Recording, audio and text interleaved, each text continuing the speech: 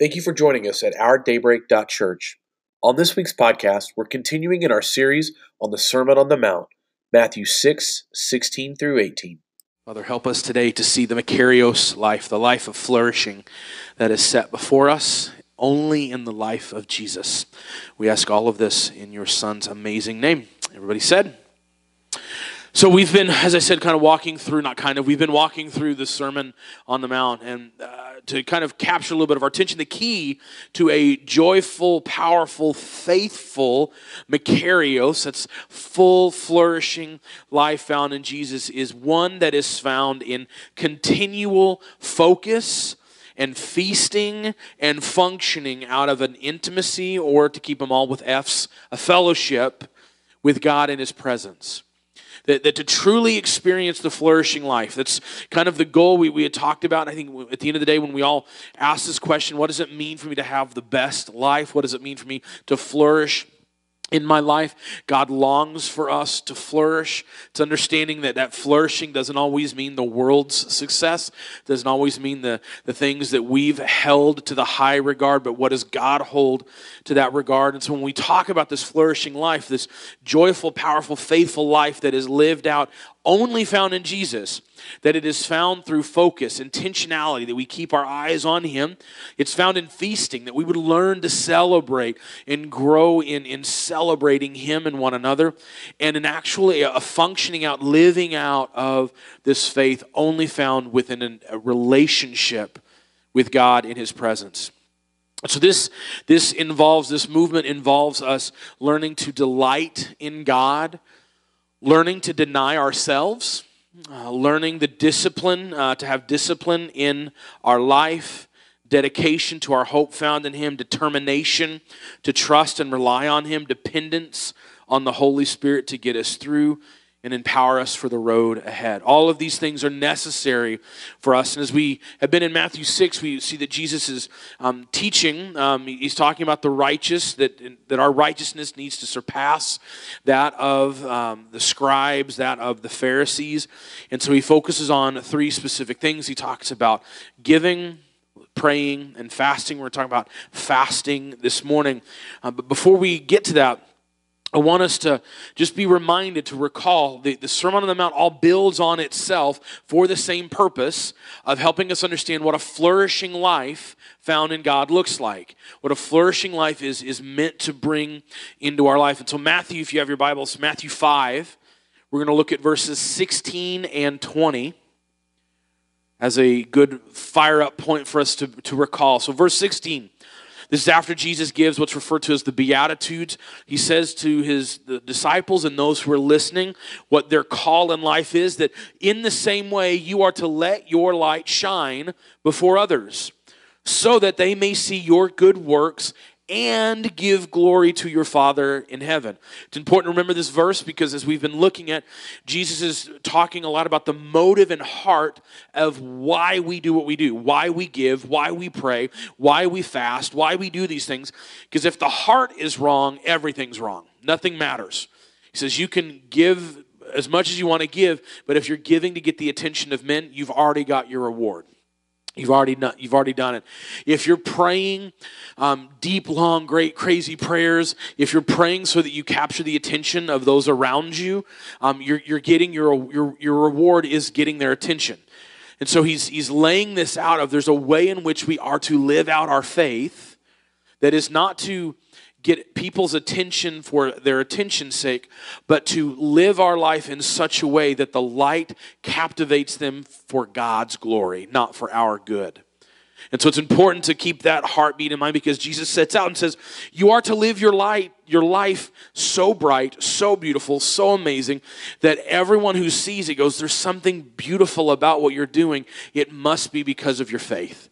It must be because of the God that you worship.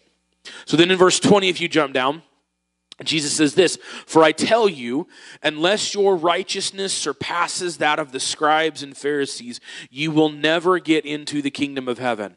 Fascinating verse, powerful verse. Like, well, so do we have to work to get into heaven? No, our work has been done through the work of Jesus Christ. When we rest in Him, He is our righteousness. He is our righteousness through and through always. Even being our righteousness, he invites us, commands us, calls us to live in a certain way and to live out that faith. And so when he says this here, he says that there are those who believe in the way of God who are doing so in an unrighteous way. And so what appears to most people like they've got all their stuff together, they don't. And so your righteousness needs to surpass that. It needs to surpass this surface level of faith, this surface level of relationship, and actually go into a real, authentic, empowered, makarios life with God. And so if you flip to Matthew chapter 6, starting with verse 1, Jesus says this, "So because of all this, be careful not to practice your righteousness." So right there, this is a reminder, we are to practice righteousness. We're to do good things. Like righteousness is a part of our life. We are to do good things. And I love that he says practice it, because ain't none of us in here perfect with it. Like we're like, amen. Like we're not perfect at it, but we're practicing at it. We're trying to get better at living out this life for Jesus. So he's not saying don't practice your righteousness. Catch what he says, practicing your righteousness in front of others. So pause right there. But didn't Jesus just say in Matthew 16 to practice righteousness in front of others? The answer is yes. Just want to recall that for you. The answer is yes. So that clearly he's not saying there, okay, now don't practice your righteousness. Let's read the rest of it. It says, do not practice your righteousness in front of others to be seen by them. Like that's not why we do good. We do not do good so that people go, man, they're good. Man, they got their stuff together. We do not do scatter day. We do not serve in our city so that people go, man, that church really likes people. I mean, we do, but it's a byproduct of us loving God and being loved by him. And so it's really the overflow of where your motive is coming from. And so Jesus says, be careful not to practice your righteousness in front of others to be seen by them. Otherwise, you have no reward with your Father in heaven. Now, I want to give a quick definition of what this word reward means for us this morning. Simply put, the reward is intimacy with him. The reward is not you getting to go to heaven. That reward is based on the life and blood and sacrifice and resurrection of Jesus Christ. But there is a reward for you, for me, here and now in this life. That reward is relationship and intimacy with God. And so if you're in dinner parties, you probably have experienced this. As people share their stories, right, you may notice, man, that person is really on fire for Jesus. That person has a relationship that either I don't have, or a relationship that I want, or, man, like I'm feeling the same thing. I'm experiencing the same thing. That's the reward. The reward is growing in a hunger and an intimacy and excitement and a connection with God, with his church, with the Holy Spirit moved out. And so what Jesus is unpacking here through giving, through praying, through fasting, is the importance of understanding there is a reward given to us in intimacy and relationship with him. That not only that we head knowledge know that we're forgiven, but heart knowledge, we feel forgiveness. Heart knowledge, we feel shame has been removed from us. Heart knowledge, we know his presence is with us. Heart knowledge, we know that he's a good God and who answers our prayers. The reward is knowing and feeling and living this out fully. And so as we jump to verse 16 this morning to close out this portion of Jesus' teaching on the three forms of righteousness. And these aren't the only forms of righteousness. I want to give a little segue to next year. We're going to be taking some time next winter as a church to walk through what's referred to as spiritual disciplines. These are practices that have been used since Jesus' day to help people grow in their relationship with God, break bondage in areas of their life, sin, different areas, and just grow in relationship of faith with him and with others. And so these three things that we've looked at, giving, praying, fasting, these are all forms of spiritual disciplines. They're all forms of righteousness that help shape us to become more like Jesus. And so this morning, I want to give a little snapshot of this idea of fasting. And so it's important, we're going to talk about it, but when we read the word fast, don't think of like doctor's visit fast. I know for most of us, like if we did like a pan. That's probably the only fast most of us have done in here. Of like, oh, like when I don't have breakfast or coffee and go get my blood drawn. Like that's what Jesus is talking about. No, he's talking about something way harder. So verse 16, read with me. So whenever you fast, pause right there. Jesus is making the assumption you're going to do this. Like he did with praying, like he did with giving. It doesn't say if, when. Whenever you do this, whenever you fast, don't be gloomy like all the hypocrites, for they make their faces unattractive so that their fasting is obvious to people. Truly, I tell you, they have their reward. But when you fast, put oil on your head and wash your face.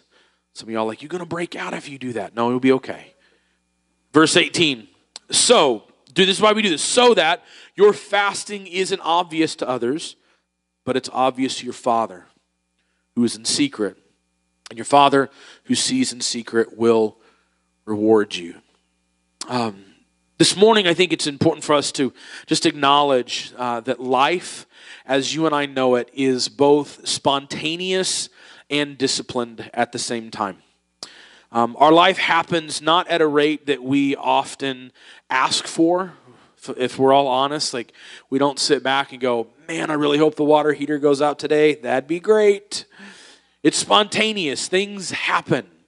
Things come at us. The person runs the stoplight, the stop sign, collides with you. Things happen. They're spontaneous. You're not in control. But also it's a life of discipline. You should have an alarm that wakes you up to get on with your day, whether it's going to school or going to work or getting up to study for a test. We live a life of discipline, and some of us are way more disciplined than others, but yet there is a life of discipline. And so it's important to realize that most people will try to find themselves in one area or the other. Either they live a life of complete spontaneity, which just makes me want to run my head through a wall. They just like, well, we'll just see what happens today. Not going to set the alarm. Going to turn the phone off. Might leave for work today. I don't know. We're just going to see what happens. And they put that as like, we're just going to trust the Lord. I'm like, no. You're being lazy. You're just setting out. Then you have people on the other end, in the discipline category, that are just straight control freaks. Probably me. That everything's mapped out. I have alarms for everything. Like it's a thing. I want to be disciplined. I want to know where I need to go. And there's this melding of both that has to be a reality. And so as life happens to us spontaneously, and so it begs that we also be disciplined and to live rightly. And this is a major point for Jesus this morning, as well as for the Israelites and the Jewish people, that we often miss this. When we talk about fasting in the Bible, it's important for us to understand what this practice was for them. And so when Jesus is addressing these three areas of righteousness, giving, praying, and fasting, he's addressing a life of discipline in the midst of spontaneous life happening. So when he gives the example of the examples of giving, that you have this, we've used this phrase over and over again, a reflexive righteousness, that term would grow in us, that we don't just simply wait for something to happen, but where our reflex is knowing how to give, how to pray, how to fast, that as things happen spontaneously to us, our life is so disciplined that we know that we take it to the Lord. Something's happening, I pray immediately. I'm not waiting for Sunday. I'm not waiting for a moment to talk to Pastor Britt or to talk to our dinner party. In those moments, I need prayer. I call somebody up. Hey, here's what's going on. Can we pray together? Like, I reach out to someone. There's a mode in those moments that just becomes a reflexive ability. We have somebody who's in need. Example, we had several months back, a family was in need to help get something set up in their house. And Stacy, in her reflexiveness, immediately reached out to quite a few families, and we were able to meet a need in 24 hours. And it's those moments of reflexiveness, of just being aware, being ready to follow after Jesus in a heartbeat and respond as God would have for us. And Jesus looked at those three specific areas. And we've talked about giving a few weeks back, growing in that reflexive righteousness, ready to serve, ready to give, whatever God has in store. And so this morning, fasting is a similar thing. So what is fasting? A lot of different definitions out there. This one I think works best for us.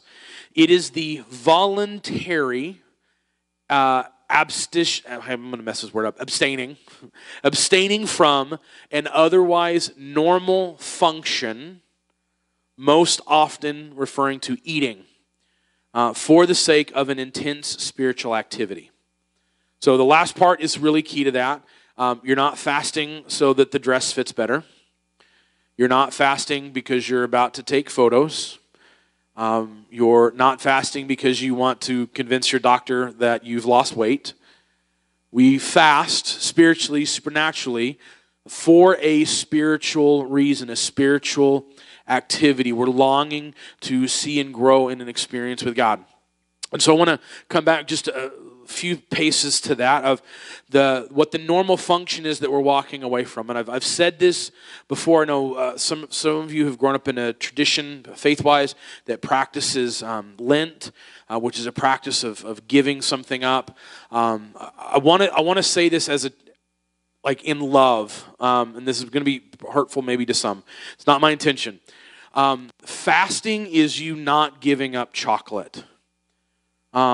You deciding for 40 days to give up a luxury. Fasting is something that is needed to the core of who we are. Even people like, I'm gonna fast from Facebook. That's just healthy.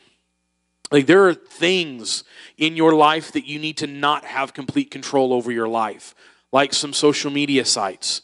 Like there are things like that is a healthy practice. We don't fast from that. That'd be like if I can't remember what the guy's name is, but he did. This show was called Super Size Me. Like it was horrible. Like for 40 days, he ate nothing. Every single meal was McDonald's something.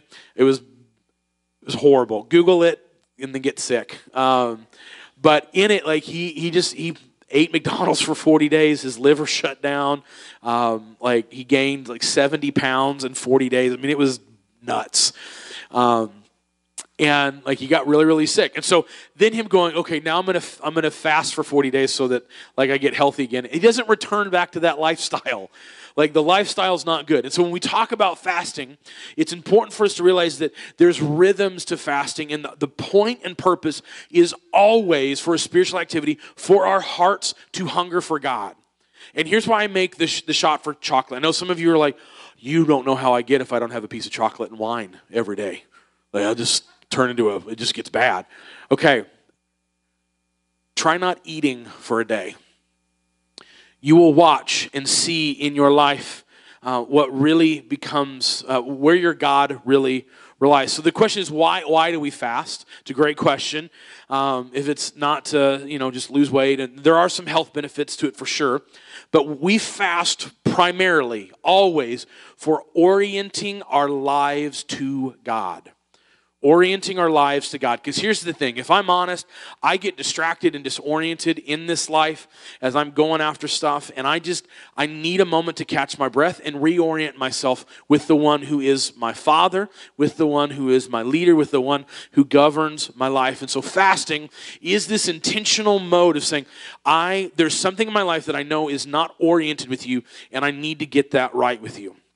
And so we don't fast to get stuff from God.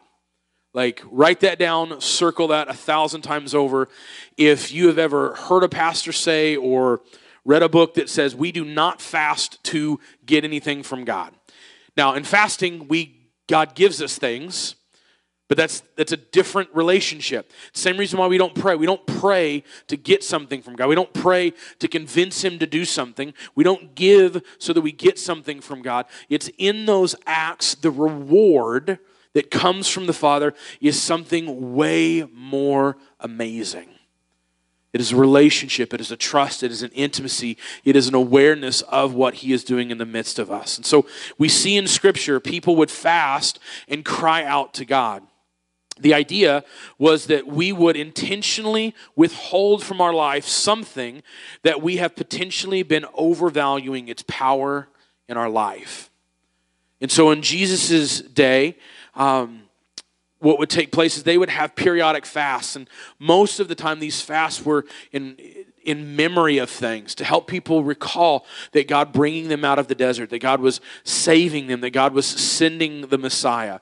They would also have nationwide fasts that typically what would be happening is a drought would be on its way. And so the fast was both very practical, but also would drive a nation to pray. Like, hey, crops are bad, so we're going to have a fast every Thursday through Friday, whereas a nation, we're not eating. And we're just not eating. We're praying and crying out to God. God, would you send the rain? Would you send the harvest? Because you've made promises to us that you're going to provide for us, that you're going to be with us, that you're going to give us our daily bread. And we know that you've not brought us into this place to kill us. And so we're praying this so that we realize our reliance is not on crops growing, but from you providing for us. And so there's this constant move that they would practice this. And so in Jesus' day, like he's calling this out, that you have fasts that are naturally part of your rhythm and part of your life. And you're doing it in a way that maybe God isn't necessarily pleased with it. You're doing it in a way that doesn't bring full glory to God. And so fasting is a powerful tool I have found in my life that reveals a lot about me. So if kind of to ask this question, this isn't a question because I don't want you to answer it for me. If I ran 3 miles, I would be exhausted. I don't think I could actually run 3 miles. I probably could get to the end of the street and would call it quits. But let's just say that I was being chased and like I had the energy to run for 3 miles. What I've learned in that is not that running makes me exhausted. It's that I'm exhausted because I'm out of shape. Fasting reveals this. So rather than that the run is revealed to me that I'm out of shape, not that running makes me out of shape. Fasting does the same thing. It doesn't make me grumpy. It's always my favorite thing when I talk to somebody about giving up food for like a period. The pastor's like, oh, pastor, you don't know how I'm going to get. No, I know how you're going to get. I do the same thing. Get a little testy, get a little snappy. It's a chemical. Your endorphins aren't firing like they normally. Your body's used to sweets and carbs and proteins being broken down, and now your body's being deprived of that, and so it just turns you into a raging animal. Yeah, I got it. I know. It happens. But what that reveals to me is that that's an emotion in me. Why are my emotions tied to my food? Why are my emotions and feelings tied to anything other than to the Father? Other than to what's real in my life in those moments. And it reveals something in me that it's not that not eating makes me grumpy. It reveals that grumpiness is how I respond to not getting what I want. It reveals that my emotions are based on situationally, they're based on spontaneous reality. That if I'm going to worship God, it has to be within a certain set of rules. Fasting breaks that to say, guess what the rule for today is? You get no food. You're going to worship the Father today. When your stomach growls, you want to get angry with somebody, turn that into a moment of worship. That it becomes an awareness for us. And so fasting testifies to this, that the world actually has nothing for me, but that God has everything. And at the same time, that testifies that God is everything to us. That the world will provide something that is only temporary. Like that prime rib, it is delicious, but it's going to come and go. And if I keep pressing after that thing that is not God, that is not the one who truly satisfies, my life can become overly distracted. So fasting identifies where we are reliant on and what we're reliant on. And we think about how we should live according to that thing. So if we head back in a few verses, we see this, our Father who is in heaven, your kingdom come, your will be done. It's this calling out of our lives being shaped under the rule and reign of Jesus. And fasting breaks that. Fasting does that. Fasting reminds us that this world's power is limited while God's power is limitless. Isn't it odd that Jesus knows us so well that he would take the very things that are meant for good and shaping us and invert them to us? He flips this where he's talking about that we'd ask for our daily bread, but you also need to fast from that daily bread. So we don't become dependent on that. We become dependent on God. Dallas Willard, a phenomenal theologian, talks about this. He elaborates on the power of fasting as a training. He says, in fasting we learn how to suffer happily as we feast on God. And it's a good lesson because in our lives you will suffer. No matter what else happens to you, there is a promise that you will suffer. So fasting teaches temperance or self-control and therefore teaches moderation and restraint with regard to all our fundamental drives. Since food has the pervasive place it does in our lives, the effects of fasting will be diffused throughout our personality. So what he's saying there, he's a psychologist as well. What he's saying there is when you fast, the real you comes out. The real you comes out when you no longer have something to hide behind. When once that sugar is out of your system from all that ice cream, you're not as cheerful. You're not as filled with joy.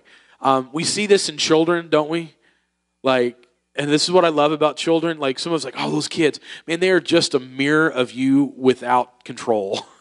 At their purest. You give a kid some ice cream, man, they are happy as can be. Like, yeah, this is great. Everything's wonderful. It's wonderful. But when they've not had a sugar intake for an hour, they're just angry. Like, oh, I hate you. Oh, this is horrible. I'm going to break everything in the house. No, child, here's a cookie. Calm down. You'll be fine. But our own souls do that. Like, how many of you were hangry this week? Like, spouse looked over at you and like, what do you want for dinner? Something. And you're like, ooh, okay, all right. Anything specific? Just all of it. Just bring me all of it. That it reveals in us this impatience that we have. It reveals the very nature of who we are and where there needs to be some things broken within us. And so it diffuses out and reveals the true us. In the midst of all of our needs, he says, in the midst of all of our needs and wants, we experience the contentment of the child that has been weaned from the mother's breast. Psalm 131. And godliness with contentment is great gain. 1 Timothy 6. So he's saying that in these moments of fasting, we mature. We see things about our character, about our nature. They're like, oh man, like that's not fully redeemed yet. God wants to do something in the midst of my life there.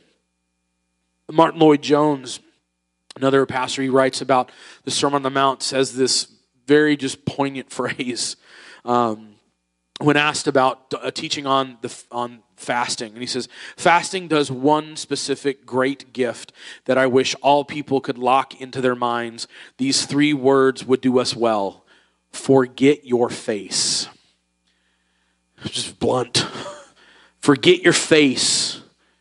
Forget yourself and concern yourself only with God.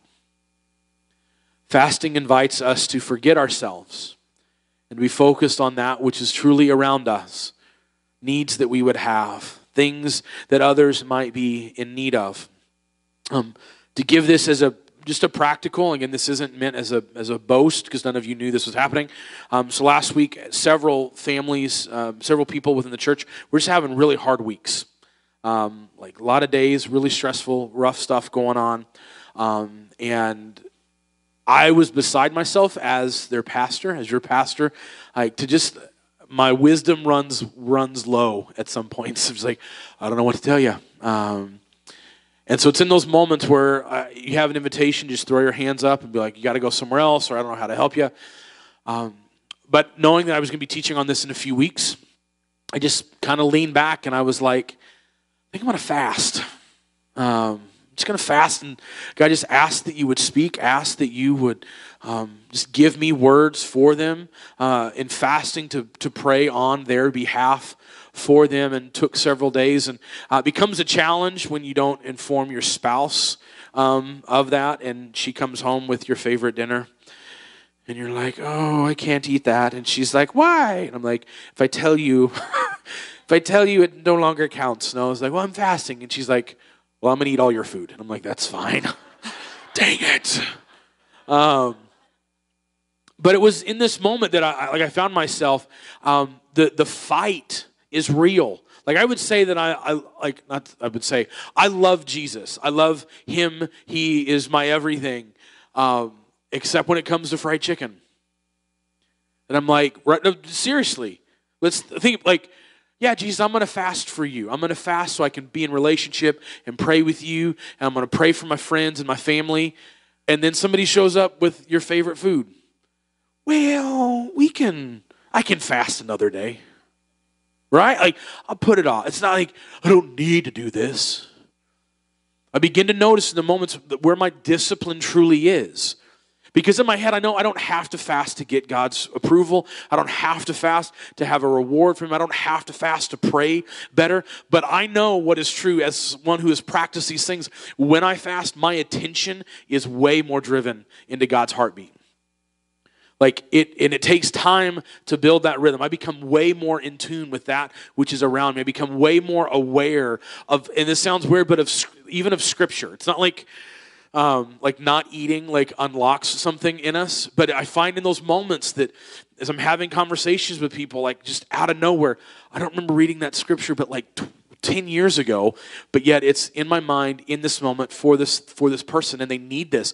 And then in sharing, oh my gosh, that helps me see Jesus more. So it's in these moments for us understanding that fasting, it opens us up in a deeper way, in a deeper relationship with the Father. It helps us forget ourselves, and that takes time in practicing that. So Jesus gives two specific things there. He says how not to do this. There's a way not to fast. And he says gloomy and sad. That's not how we fast. And this was a practice in that day. People would they would fast regularly. Some texts, we see it in Luke, and then in some other religious writings, that the certain Pharisees and Hebrews would fast twice a week, Thursdays and Fridays, and that was kind of their spiritual practice. They would do this, but they would do it in such a way that they would just kind of show off. It would look real sad. They wouldn't wash their face. It'd be all dirty. And just I can't have that. Must be nice to eat whatever you want. They would those people who just make people feel guilty about their joy. That's what Jesus is referring to. He's like, don't do that. You're making a choice to practice something spiritual. Don't be a joy kill. Don't I was gonna say poo-poo. Don't poo-poo on anybody else's parade. You're making a choice to practice and to do something. And so don't be gloomy, don't be sad, don't make it obvious that you're wanting and that you're doing this thing. There's this joke. I wanted to kind of give this illustration, and we've fallen this. I've fallen into this. There's just this movement in our society that when we do something that deprives us, we want the world to know, right? Whole30. Those of you who just giggled know what I'm talking about. Oh man, I can't eat bread or dairy. Oh, but I can eat all the meat I want and vegetables. You know somebody's on Whole30 only because they tell you what they can and can't eat. And there's nothing wrong with Whole30. I love that practice. There are certain diets that are amazing out there, but we turn those diets into something that we want to either complain about, you don't know what it's like to not have sugar, to not have ice cream for a month. No, I do. It's really good when I don't have those things. So Jesus is saying, when you're practicing this, don't share it with everybody. Just do it. Just do the practice. Just practice out this fasting. And he says, not only do you not want to look gloomy and sad, there's a certain way you should do it. You should go above and beyond actually looking cleaner. You should be looking happier. Clean it up. Wash your face. Put some oil in the beard. Kind of clean the self up so that when you're walking around, you're not walking around just sad and gloomy. Be like, but Pastor, what do you do about the tummy roll when that starts growling when you're around people? Drink some water. That'll help. There are certain practical things that he says that as you do this, you need to do so that it doesn't set you up to lose the purpose of why you're doing this. Your purpose for doing this is not to gain the attention of men, but to have your attention be on God. Let me say that again. The purpose of fasting is not for you to gain the attention of other people, that you're spiritual and you're doing this thing, but it is for you to have your attention put on God. And as I was reading this week, I just have this question for us, church. And I don't don't fully know the answer, but I'm praying for us as a church and just for God's church in this. Why is our default spiritual posture always downtrodden sadness? Let me ask that again. Like I find time and time again, our spiritual posture before God is often just downtrodden sadness. Woe is me. Like, I get to love God today. Eeyore faith is the worst. Like, man, poo or piglet, that's where it's at. Like, just excitement, like, man, just today's great. Like, it's living the life. Here we go. Just life, it's good. Like, life is good. And so, yeah, the theology via Winnie the Pooh. It's amazing. But seriously, like, be filled with joy. Again, is one of the mandates that Jesus says, like, in me dying and being resurrected and being with the Father, I'm leaving you my joy. I'm leaving you my peace. I'm giving you life that is life upon life, makarios, flourishing. Like, we have got to learn to tell our face what our heart is truly experiencing in life. Now, for some of us, we're experiencing sadness. And that's I get that. But may the joy of the Lord overwhelm you, that it drives out those moments of sadness. Not that it pushes away, like just smile, just be happy. No, go before the Lord and say, God, this moment is hard and I don't like it. And God, I know you want to do something with it, but I know that there's a promise that you have joy for me. And that is a promise. And so I want to see it. What do I need to do to see it?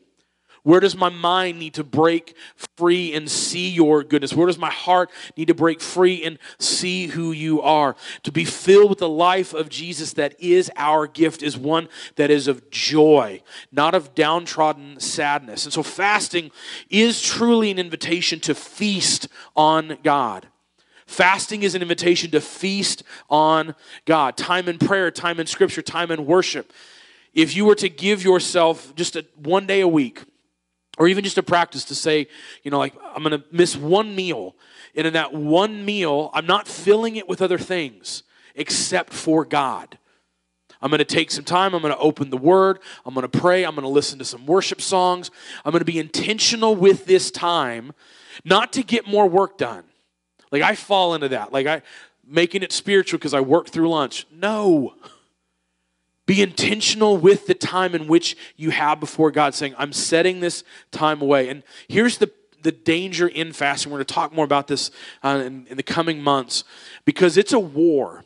Like, I find myself, even as I try to practice this intentionally and spiritually, to pray and like hear from the Lord, that I find myself being distracted more than ever. Like, that I'm not just, I find myself almost at the end of the fast going, I've not prayed. I've not spent time in God's Word.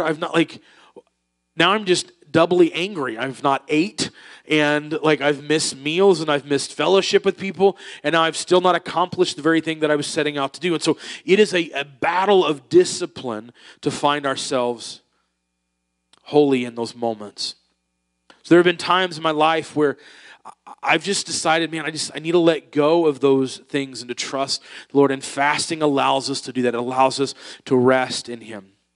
So I want to recall this for you and I this morning, that the key to a joyful, powerful, and faithful, flourishing life, that it is found in Jesus alone. It's not found anywhere else. Fasting reminds us of that. He reminds us of where our joy truly should be found. That it is found in Him. And so I want to make a challenge this week to all of you here who want to participate. I want to ask you to miss one lunch. I was talking with some guys this last week and I'll do breakfast. You already don't eat breakfast. That's not spiritual. That's not helping. It needs to be a giving up. It needs to be a challenge in that. And so I want to give a doctor's disclaimer. If you're diabetic or have health issues and food is a regular part of your intake, don't do this. Or talk to a doctor and ask how to do it safely. I don't want anybody going, man, Pastor, I blacked out. I had a really bad day. The ER called, but I did it. Oh, it was great. I'm like, oh my God, don't do that, please. Be responsible in this, but that you will realize some powerful things about you. that if you intentionally say, like after your breakfast meal, Jesus, my attention wants to be on you now until dinner. And I want you just to take note of how little your focus is on him in that time. How much your focus goes to food. What am I going to eat next? When's my next meal coming from? How am I going to break this fast? What am I going to eat for dinner? Find yourself in those moments. What is capturing your attention? When you realize that your attention is on something other than God, here comes the practice. Pray. Give your attention to him. You don't just go, man, I'm hungry. Oh yeah, I probably should have thought about God. Okay, moving on. No. When that hunger hits, to draw back to Matthew 5, blessed are those who are hunger and thirst for righteousness, for they will be satisfied. May that be just a simple prayer on your heart. God, I'm literally physically hungry and thirsty right now, but I know that there's also something else in my spirit that hungers and thirsts. Would you satisfy both of those? Would you satisfy me at the core of who I am before you? That you just use that as a moment to pray. Every little moment you have, just that little hunger pain, use that as a moment to pray, not complain, but to pray before the Lord. Take your lunch period and just put in some headphones, go listen to some worship. Like, just use it as a moment of worship. And I want you just to just kind of track how you feel in those moments. And when you come off of the fast, when you end at dinner time, to use that as a moment of celebration and worship. Like, Jesus, I did it. Like, I survived today. Like, I made it. Like, that's awesome. Like, this was hard. Like, and just have a conversation with him. Let him know, Jesus, this was hard. How did you do it for 40 days?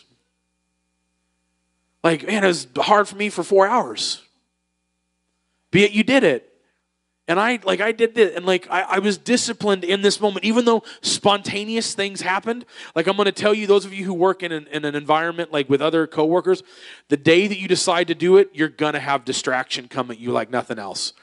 They're going to come in with your favorite ice cream, favorite pizza. Like, they're just going to have a wheelbarrow of all of your favorite food. Like, we brought this for you today. And you're like, oh, Britt said this was going to happen. And you just don't do it. Don't, be disciplined and press through and trust the Lord. Be like, I'm just going to give it a practice today. And you may hate it and be like, I'm never going to do this again. But I want to encourage you this week to try this, especially if you're in dinner parties. It's going to be part of a conversation that we're going to have at dinner party. Like, how did this make you feel? What was this like? What were some of the things that you experienced? At the end of the day, fasting is this invitation for us to be intimate with the Father. As the worship team comes up, I want to close with this scripture for us. That this would be our prayer as a church, this realization, this undergirding of understanding that fasting is a multiplier for what is within us. And we want to have multiplied within us the glory and goodness and light of who Jesus is. And so it reveals to us those things where our attention is elsewhere. It reveals what we're distracted by. It reveals things within us that the Holy Spirit wants to work on. So Psalm 121, verses 1 through 8, it says this: I lift my eyes up toward the mountains. Where will my help come from? My help comes from the Lord, the maker of heaven and earth. He will not allow your foot to slip. Your protector will not slumber. Indeed, the protector of Israel does not slumber or sleep. The Lord protects you. The Lord is a shelter right by your side. The sun will not strike you by day or the moon by night. The Lord will protect you from all harm. He will protect your life. The Lord will protect your coming and your going, both now and forever. I want to repeat just this question for us this morning, because that happens when verse 1 is what's lived out. I lift my eyes, not to mountains, but to the highest of all highs, to the King of all kings, to the Lord of all lords. Because where does my help come from? It's not going to come from a mountain. It's going to come from the one who made the mountain. It's going to come from the one who sustains the world. My help comes from the Lord, the maker of heaven and earth. Fasting drives us to ask this question: where will my help come from? Where does my need come from? Where will my needs be met? How will they be met? It only comes from the Lord, the giver of all good things. So this morning, church, as we come into a time of worship and celebration, I just want to ask you, where are you hungry for Him? Where are you hungering for more of God in your life? Would you ask Him to meet that need? I want to invite us to stand as we pray together. Father, we thank you for your grace. We thank you that you supply life to us, whether we realize this or not. God, you give us life. You've provided the ability for us to work. You've provided the ability for us to have homes and have brains that make and create and shape the clothes that we wear. And God, everything is a gift from you. And yet when we're not careful, we can become in love with those things. We can become dependent on those things and not dependent on you and you alone. And so, Father, as we worship you, I ask that you would help us grow in our hunger for you, to be satisfied in you and in you alone. Father, this morning, may we lift our eyes not to jobs, not to family, not to the things coming, but that may we lift our eyes to you, the maker of heaven and earth, the sustainer of our lives. Jesus, we ask all of this for your glory and for our good.